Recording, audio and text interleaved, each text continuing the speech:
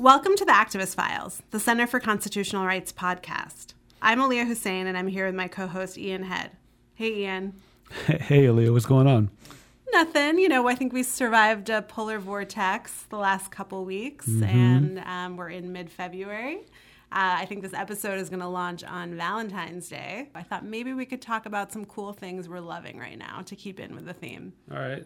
I feel that. One thing I'm loving right now is the jazz scene in the UK. I got to see a couple jazz artists at the Winter Jazz Festival in New York a few weeks ago. The scene, even in New York, it felt like very energetic, and it reminded me of like the 90s underground hip-hop scene. One thing I'm loving right now is maybe a little more basic. It's the Real Housewives series. It is like the guiltiest pleasure and feels like a complete contrast to work and life for me, and it's the time of the year where I love like sitting down on the couch when I get home. And couches. You get some new ones? I did get 2 new couches. They're incredible. But we have a cat. We're cat sitting right now, and so we have to cover the couches up with sheets and blankets so that they don't get scratched, but they are amazing. It's nice having couches. I haven't had a couch since I lived in Philadelphia like 18 years ago. What did you used to sit on? Chairs. Yeah. Love a good couch. I'm also, speaking of home goods, I am currently wedding planning. My partner and I got engaged. Congratulations. Thank you. In October, so a few months ago now. And there are some parts of wedding planning that are actually like really fun, some that are a little more business. But one cool thing is registries. Like, that has involved looking on like websites that I don't normally window shop on, and like imagining like a cool vacuum cleaner or nice, utensils or dishware, stuff like that. So it's kind of fun, and it's again a nice change of pace from everyday life. All right, well, happy Valentine's Day to our listeners, and we have an exciting episode coming up. Do you want to tell us about it, Ian? Sure. I actually got to interview 2 of my very good friends on this episode who are also incredible writers and artists, Walidah Imarisha and Gabriel Teodros. Walidah is the co-editor of the 2015 anthology Octavia's Brood, and Gabriel is one of the contributors to that anthology. Awesome. I saw Walidah speak when she came to the office like a few years ago. Oh, so excited to hear the episode.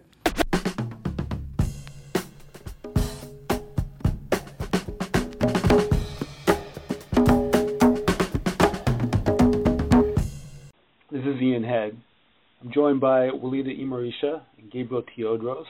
Both are writers, artists, activists, and friends I've had the honor of knowing and working with for many years. Thanks so much for taking the time to come on the Activist Files. Thanks for having us. Awesome. Thanks so much. Yeah, thanks for having us. If you don't mind, if you could each briefly introduce yourselves. I'm Walidah Imarisha, and I'm a writer and educator, and I've done a few different things. I think one of the things I'm most here to talk about is I co-edited an anthology with Adrienne Marie Brown called Octavia's Brood, Science Fiction Stories from Social Justice Movements. My name is Gabriel Teodros. I'm primarily a musician, but also a teaching artist, press play DJ. I feel funny saying that next to Ian. He's something else. He's much deeper in the crates. And a writer. I wrote a time travel story in Octavia's Brood as well. Awesome. Thank you guys so much for coming on the podcast and making time. Walidah, first, as co-editor, what inspired you to put the project together? Well, my co-editor Adrienne and I were both working on sort of radical science fiction or engaging with fantastical writing in terms of connecting it to organizing work happening in the community, kind of doing separate work that obviously very much intersected, and then we finally decided, why don't we put together an anthology? And we got together 20 of our favorite writers and change makers and activists and just human beings, and had folks write fantastical stories. We also have 2 essays in the collection. And the premise was very much the idea that all organizing is science fiction, so that every time we imagine a world without prisons, a world without borders, a world without oppression, that's science fiction because we've never seen that world, but we can't build what we can't imagine. and we asked some of the people that we felt like were holding those visionary futures every single day to create stories for Octavia's Brood. Awesome. One of those people was Gabriel. What was the process of recruiting Gabriel? And Gabriel, what was the process of writing for Octavia's Brood? Had you written a short story before? No, I had not written a short story before. I got an email, basically, from Walidah in 2010? Yeah, probably towards the end of that year, I think. It just made so much sense to me because I've always been into science fiction, and since me and Walidah have been friends for many years, you know, we shared a love of all things Star Trek, Deep Space Nine, and talked about X-Men and stuff like that. So she knew how much of a nerd I was already. But in the framing of Octavia's Brood, like just exactly the way she just said it, it just made so much sense.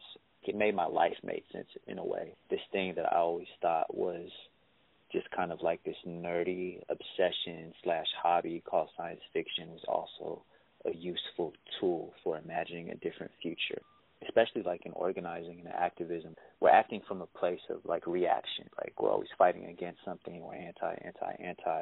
It really made me look at where I put my energy. Am I putting my energy into actually building the world I want to see or just fighting against something, you know? Octavia's Brood changed my life before I even wrote a story. Writing a story was very hard, and I procrastinated like hell. The first thing I did was I was in Oakland when I got the email, and I was with McLeet and Elias, which is my cousin, and then Elias is also known as Burnt Face. He's this amazing Ethiopian-American producer and MC. We were just going to make a song together because it's rare that the three of us are in one place together. They're also big nerds, and Octavia's Brood, the idea of it was fresh on my mind, so I said, let's do a sci-fi song, and I want to write from the perspective of this guy who's like half human, half alien, and he's coming to Earth to be human, and the character was based on my real life, and that song was the song called E.T. Phone Home, which turned into this whole like Ethiopian hip-hop space opera that became Copper Wire. So Copper Wire was the first thing I did as a response to Octavia's Brood, and we put out a whole album, and we toured, and we did all that before I actually wrote the story still. So I remember asking, like, a couple years later, like, yo, is it too late? Can I still write this story? It took some time. You know, Walidah was very graceful with me. Adrian was very graceful. Like, they still write a story, and it was hard to write a story. Music was much easier. I mean, let's be clear. You've been writing music for a long time, right? Yeah, 10 albums, yep. Yeah. That's true, But 10 albums. Yeah, a little over 10 now. We write a song. You can feel something in a moment, sit down. Well, at least for me. Like, I can sit down, write a song from beginning to end, record it, and there's like this instant gratification of, I just did this thing. With the story, at least the way I started writing, it was super hard because I had this idea that I had to write the thing from beginning to end. And you can't write like 20 pages from beginning to end in one sitting. At least I can't. I'm sure there's people that can, but I can't do that. So it was really hard for me at first because I felt like I had to do that, and every time like write to a place that I liked, and then I would have to come back to that exact moment, and it was hard for me to get back into that moment. So I actually tried and failed to write 2 other stories before I wrote the one that ended up in the book. It was something Media Okorafor said. She's this amazing Nigerian-American sci-fi author that we love. Mm-hmm. She used to be really transparent with her process on Twitter. And she said she doesn't think linear, so she doesn't write in a linear way. When I saw that, it like freed me from this idea of having to write something from beginning to end. So I started writing things in scenes, the same way I would a song, and I wouldn't write in order. For the story in Octavia's Brood, for example, like I wrote the beginning first. I actually wrote the first paragraph first, and I didn't know what the story was about yet. And then I wrote something in the end and then something in the middle. And in editing, I actually put it in order. And that's actually still how I write to this day. Gabriel's music is, I think, not only amazing, but is also something that has kept my heart whole and hopeful for like way over a decade. And that was really when Adrian and I thought of this idea, and we said, we really want to show the connections between science fiction and social change and community organizing, and really showing that not only can they coexist, but they need one another, that we need imaginative spaces like science fiction to be able to imagine something other than this. And also that science fiction needs these visionary, responsive voices, and to really think about what are we leaving as folks engaged in science fiction. So when we sat down to make the list we came up with, the vast majority of folks had never written fiction, let alone science fiction. You have a few more well-known folks, but most folks hadn't. And we really said the criteria was, who do we think of as doing visionary work, who inspires us and who makes us hopeful and helps us to see new futures, and who do we know is a good writer, even if it's not this genre. You know, writing is writing, and you can learn the techniques of different genres. That was the impetus for the folks that we reached out to, and most people were like, I don't know if I can do this, and we're like, we know you can do it, you're going to be amazing. And the entire editing process took 5 years, and there are many reasons, but some of that was folks are taking time to kind of engage with this and conceptualize it. Gabriel creating an entire album and tour and app as well, like this amazing tech multimedia experience. That's incredible too. And I feel I always play copper wire when I'm doing events for Octavia's Brood. So it's amazing to see the ways that these ideas are incorporated into different genres. And that's one of the things that's been amazing. I mean, we have filmmakers, we have visual artists, we have hip-hop artists and musicians. And to see the ways folks are engaging with the intersections of science fiction and social change in these different genres continually amazes and inspires me. It's amazing to witness just here and there people I come in contact with, or see even on the subway train, people carrying the book or talking about the effect that Octavia's Brood has had on their work and their lives. It's really, really cool. I was wondering to kind of connect it with the Center for Constitutional Rights. Law can be very strict and hierarchical and move forward in a kind of a linear way. But I'm wondering, is there any way that you could see visionary fiction or science fiction interacting with social justice legal organization like Center for Constitutional Rights? Absolutely. I mean, I've done a couple podcasts that are kind of looking at tech in the future, and one was actually about the colonization of Mars, and I was talking about what kind of criminal legal systems would happen in Mars, and some folks basically just wanting to create some like space police, and I was like, no, don't do that. I mean, I think having a visionary lens is really important, thinking ahead and thinking about what are we doing that's not just about the next year or the next 5 years or 10 years, what are we doing in the next 100 years or 200 years? Because I think that oftentimes, especially things like legality, it's very easy to get caught just so focused on all of the moving parts that it's hard to see the larger framework. And I think it's really important to step back. Slavery was a law in this country, and folks dealt with the minutia of slavery as a law. There were disputes about, well, how do we apply this in this case? And lawyers were arguing for or against, but they were arguing under the law of slavery. Whether they were trying to make it better, uphold the status quo, or make it worse, they were still legitimizing the existence of slavery.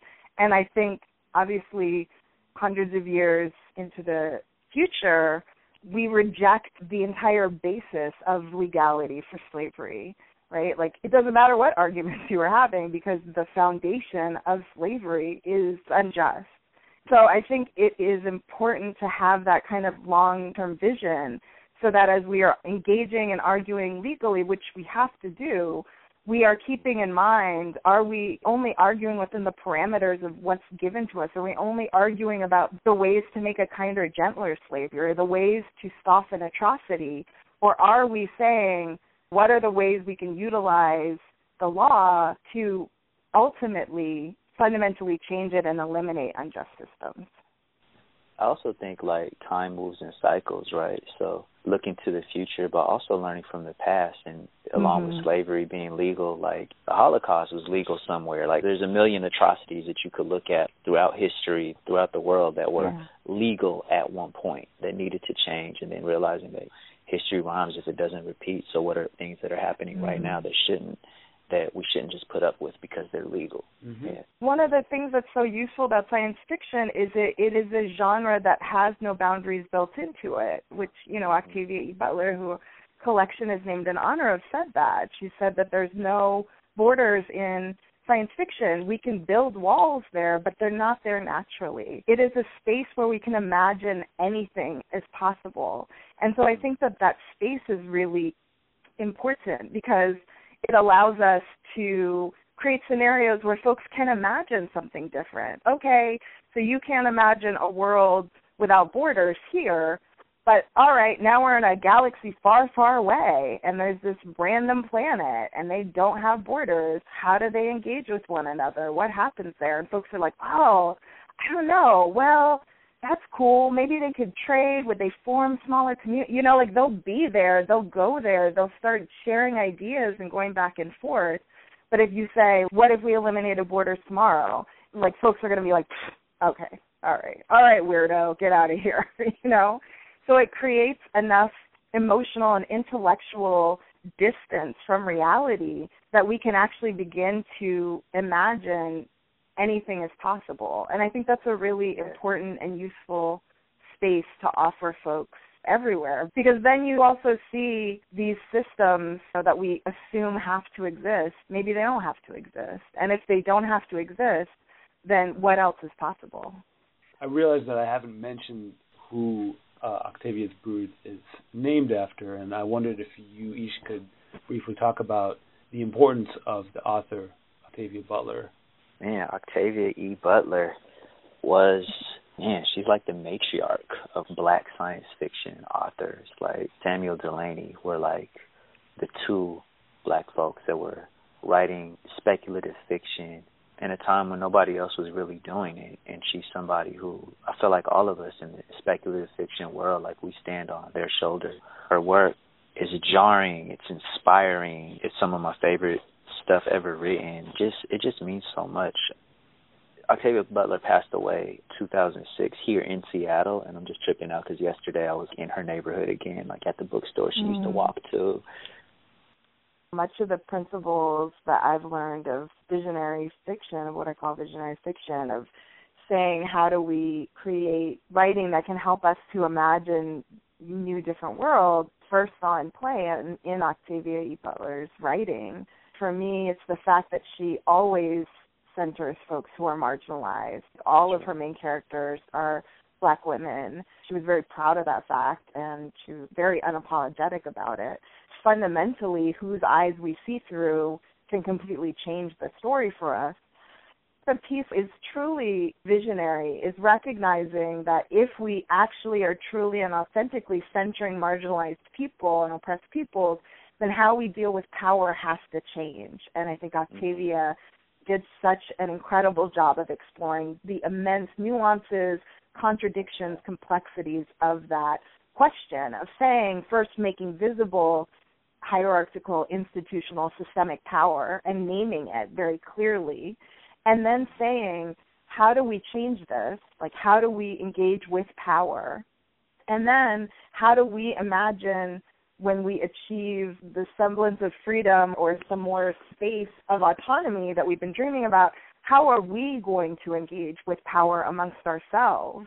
How are we not going to replicate the same systems of oppression that we have been working to fight against? And basically, like, who do we have to be and how do we have to change, not just, as individual characters, but as humanity, to be able to engage with power differently?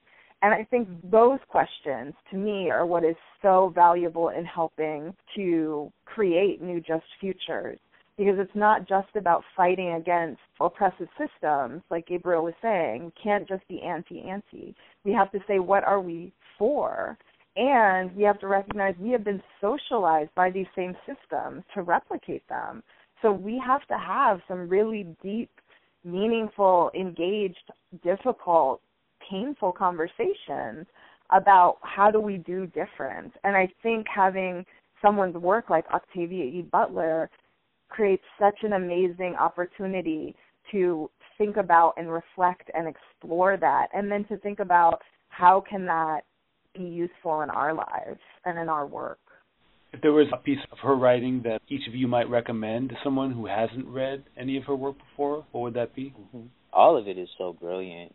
For me, my favorite is still Parable of the Sower. Without giving away too much of the story, it's about a near-apocalyptic scenario with a president who has a tagline, "Make America Great Again," and this was written in the late 80s, early 90s.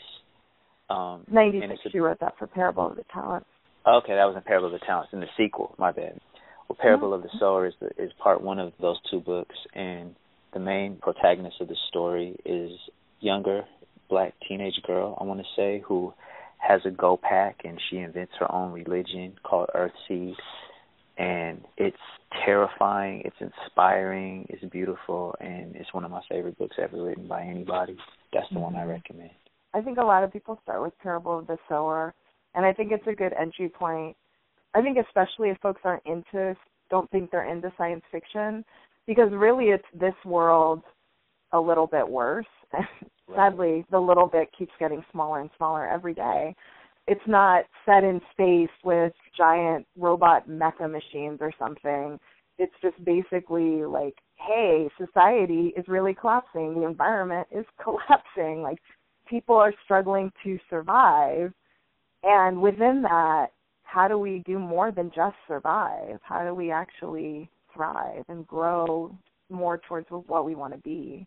Yeah, I agree that I think Parable of the Sower, but it is super intense. Like, it's super intense. Yeah. So intense. I feel like it's even more intense to read it now. Like, I think Adrian was part of, like, an online reading group of Parable of the Sower, and I got invited, and I was like, y'all, I can't read that right now. It's too real. It's too real. I can't. Yeah. I feel like we're living it. So I would also say Wild Seed is a great place to start as well. About power, it's about longing. There's this incredibly long-lived entity, and he's incredibly lonely because he loses everyone, and he finally finds someone who he thinks could match him, that could be an equal, but he has no idea how to share power space, and so tries to dominate her and control her and own her, and she's a black woman, and so there's so much in that as well around gender and sexuality. And I think Octavia continually presents them with two limited options, right, that are both pretty terrible. And the characters reject them and always find a different path. And I think that's one of the things that I find so inspiring about her work as well, is the rejection that we have to take one of the crappy options offered to us by systemic power. Instead saying, no, we can make a different option and won't be perfect, but it will be the one that actually has the chance of getting us to where we want to be. Thank you for all that. I want to switch topic for a second and talk about something else you guys mentioned, which is your mutual love of Star Trek Deep Space Nine. That's a very specific, I think, Star Trek in the Star Trek universe, which I'm not sure if all of our listeners are Trekkies or serious Trekkies. However, one member of the podcast editorial team, Charles, is a Trekkie, and he had this question. He wants to ask, Star Trek has had a profound effect on imagining a technological future that we take for granted today through advances such as smartphones, iPads, and medical scanners. Star Trek also envisioned a future where Earth eradicated hunger, poverty, income disparity, racism, and so on. How do you see visionary fiction setting the foundation for a better world tomorrow? Good question. Each series is very different, and I think they're obviously not just a connection via storyline and world building, but defining characteristics, principles, and values throughout the different Star Treks that people are really drawn to. I think the idea of the hope for the future, the hopefulness, unlike Star Wars where we're battling the evil empire, Star Trek, we've moved past that, and we've moved into the utopian dream afterwards. that is something that certainly has drawn me.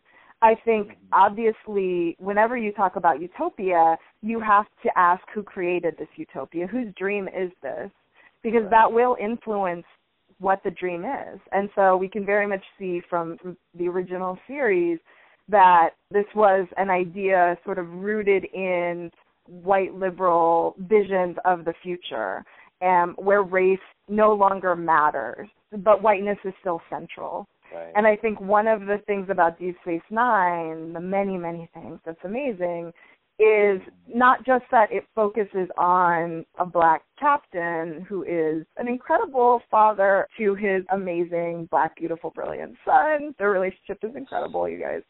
I mean, Avery Brooks, who played Captain Sisko, insisted on a cultural context for his character. He was like, you're not just going to put me out in space as a black man and be like, oh, it's fine, race doesn't matter. He's like, no, I want African art on my wall. I want to be immersed in, like, black historical culture, and we are going to engage with race in the episodes that happen. And I think Deep Space Nine asks incredibly complicated questions. I think it's the most complicated out of any Star Trek series, and it doesn't offer easy answers. And I think that's the piece that is most helpful and useful.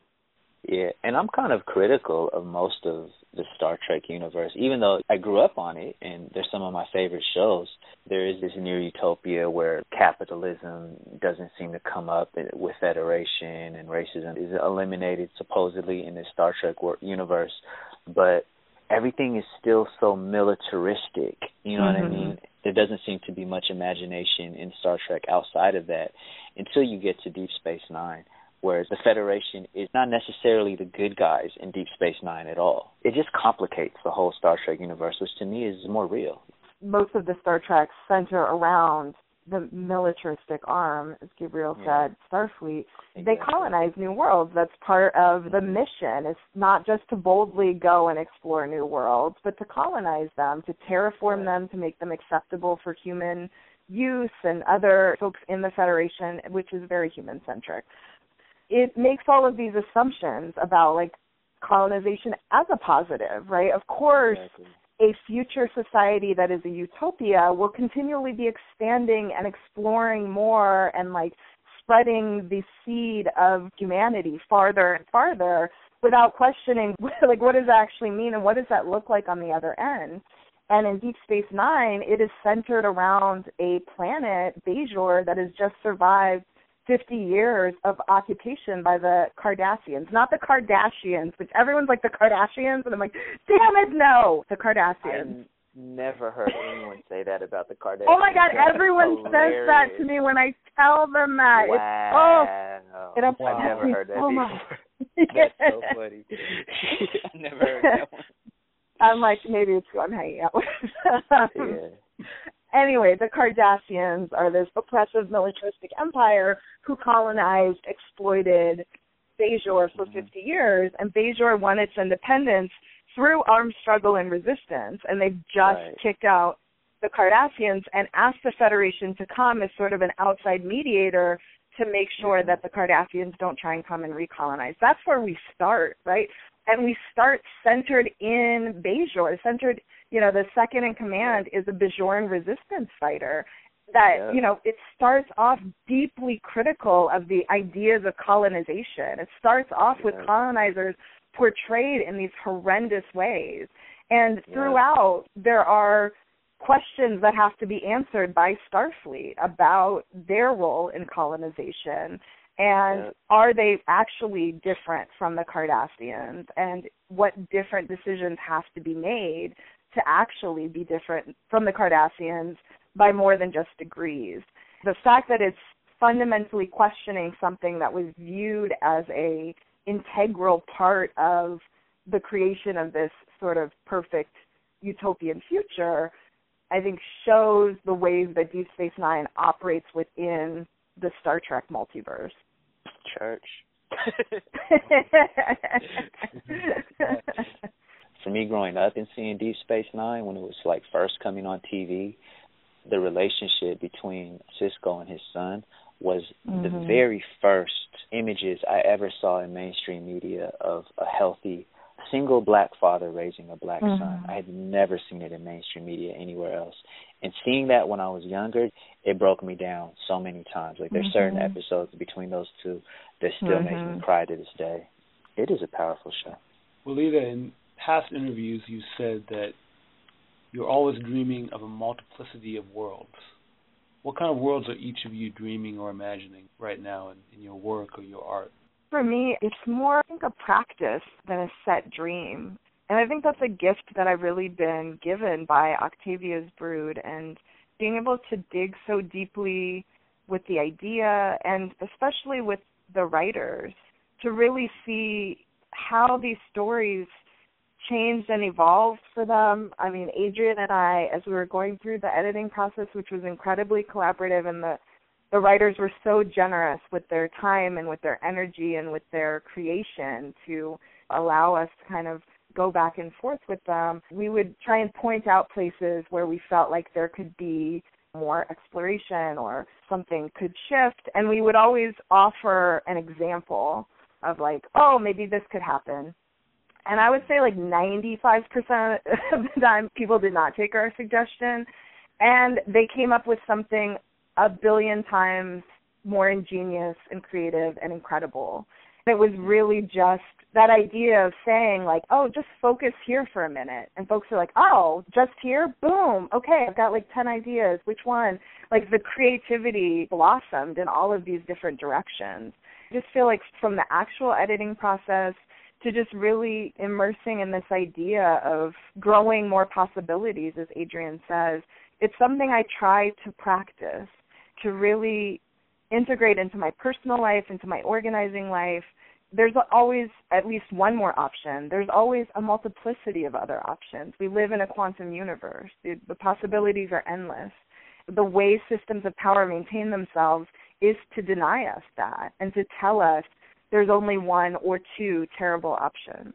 And so to really root in the practice of holding a multiplicity of worlds, of saying, that's not true, and I have to keep reminding myself, because the system will attempt to keep recolonizing us and telling us that's true, to keep reminding it's not true. This can happen, and this can happen, and this can happen, and that could happen in this, and that could branch off in that. And again, we have a quantum universe. We need to create quantum movements, and we need to recognize that we are quantum beings, and that part of capitalism's ability to commodify us and our time and our lives is to lock us into one space, but that's not how we naturally are.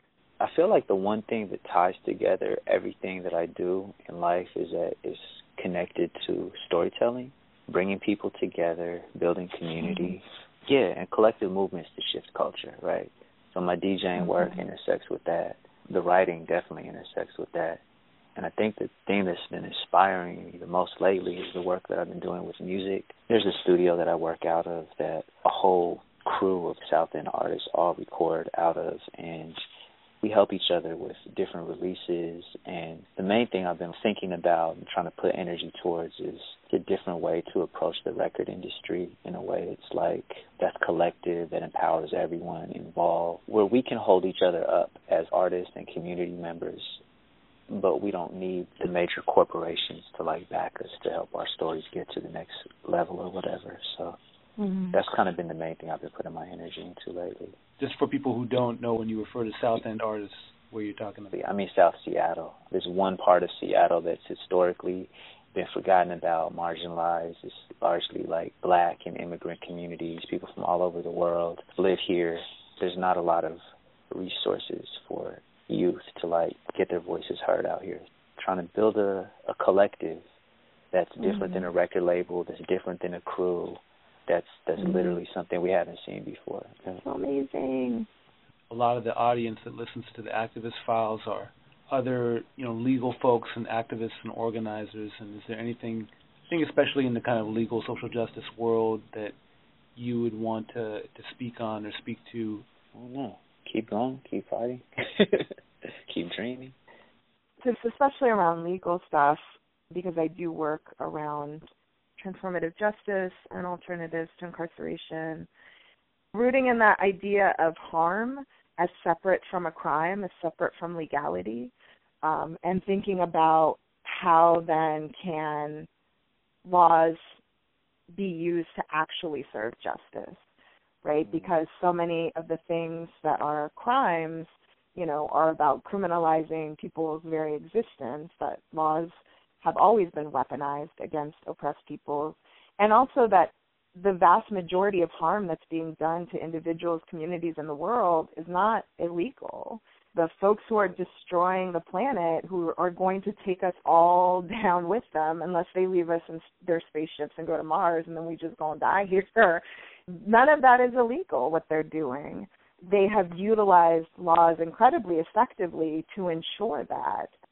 I think, as Adrian always says, we need to practice yes and, not no but, because there's not one right way to get free. Every successful movement for social justice has had a multiplicity of ways.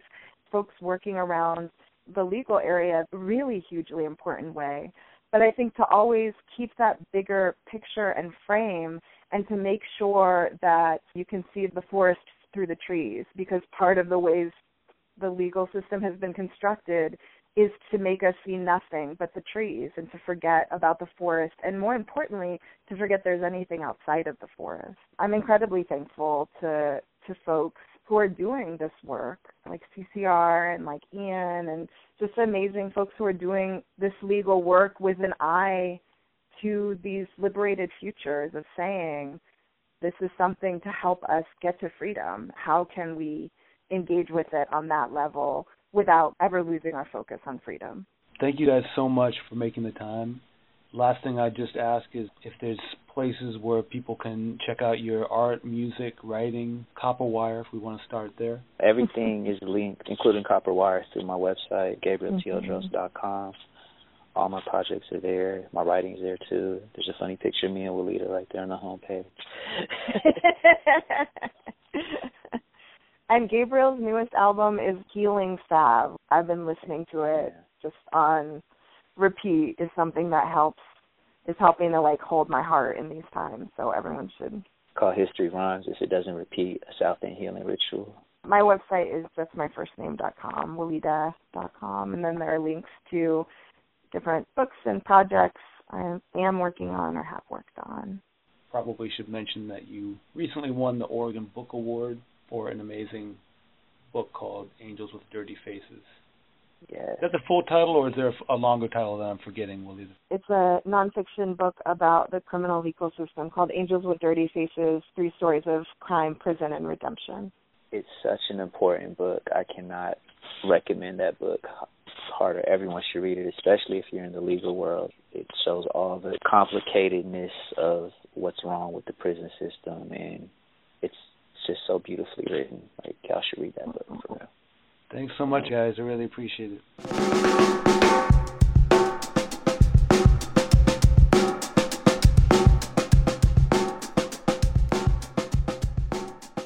And now a roundup of some of the headlines here at CCR.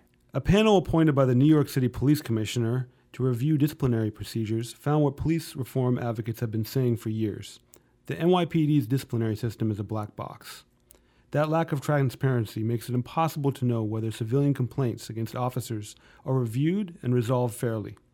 Incorporating some of the panel's findings, on February 7th, Center for Constitutional Rights Advocacy Program Manager Nahal Zamani testified at a New York City Council hearing on a suite of bills aimed at increasing transparency over the NYPD disciplinary process. You can watch the video of her testimony on our Facebook page. Our clients scored an incredible victory recently in our class action solitary confinement case in California called Ashker v. Governor of California.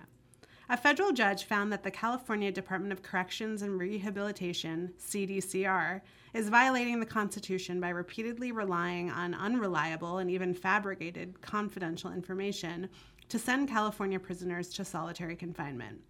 The court also found CDCR is using constitutionally flawed gang validations to deny people in prison a fair opportunity for parole.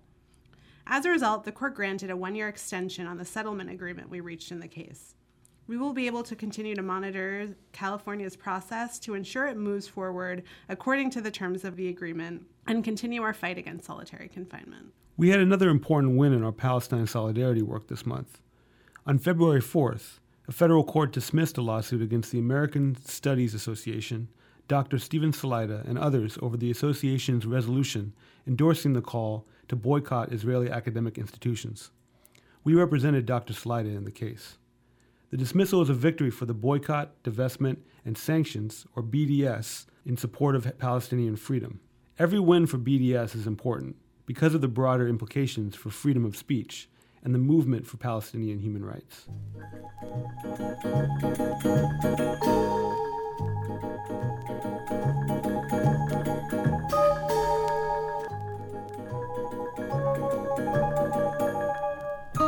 The Real AF. The Real AF. The Real AF. Yeah, I just need you to say the real AF. The Real AF. Welcome to the Real AF. This is Ian. I'm here with Leah Todd. Hello. This episode, we're here with Jen Nessel from the Communications Department. Hey, happy to be here. Thanks for making the time. We're going to ask you a few important questions. Are you ready? I'm ready. All right. Would you rather take someone visiting New York to Queens or the Bronx? Queens, definitely. When I take people around in New York, it's always about the food. Just do like a food tasting tour. Totally. That's the only reason I live in New York. Would you rather hang out with Batman or Captain America? Oh, really? What Okay, do provokes I that? have to? Because Yes. One or the other. one is just such a dark, sort of vigilante asshole. Sorry. And the other is this jingoistic World War II caricature. So I have to choose one. You got to choose one. Batman, because I don't know, he's in New York and that would be convenient. Would you rather have a bit role in Casablanca or The Godfather?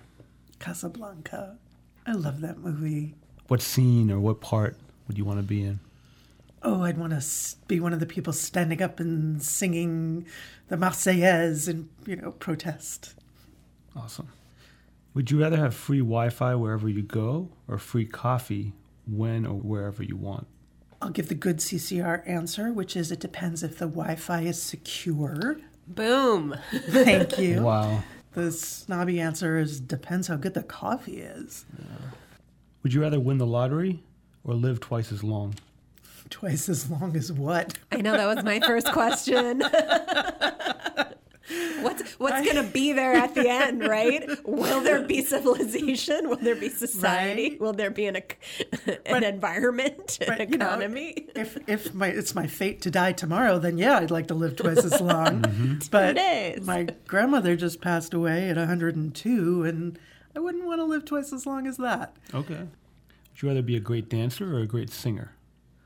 I used to watch Fame, the TV show, when I was a kid, and it moved me so much, just that pure expression that they could do when they danced, but also when they sang. At this point, I'd rather be able to belt it out and be an extraordinary singer. So you could sing the Marseillaise. Exactly.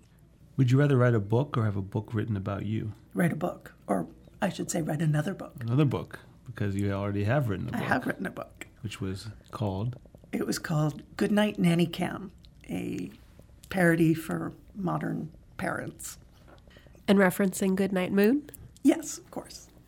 I co-wrote it. My co-author is Lizzie Ratner. Would you rather have front row tickets to Prince or Jimi Hendrix? Prince.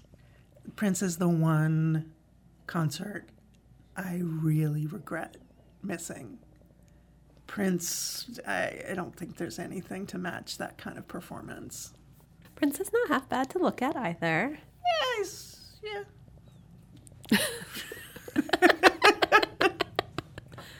I was Some a would little disagree. kid when Prince was on the MTV Awards. He wore the suit where he turned around Oh, with the butt cheeks. with the butt cheeks. The yellow chaps. spandex. Yeah. Oh, yeah. Okay, I wouldn't mind looking at the backside.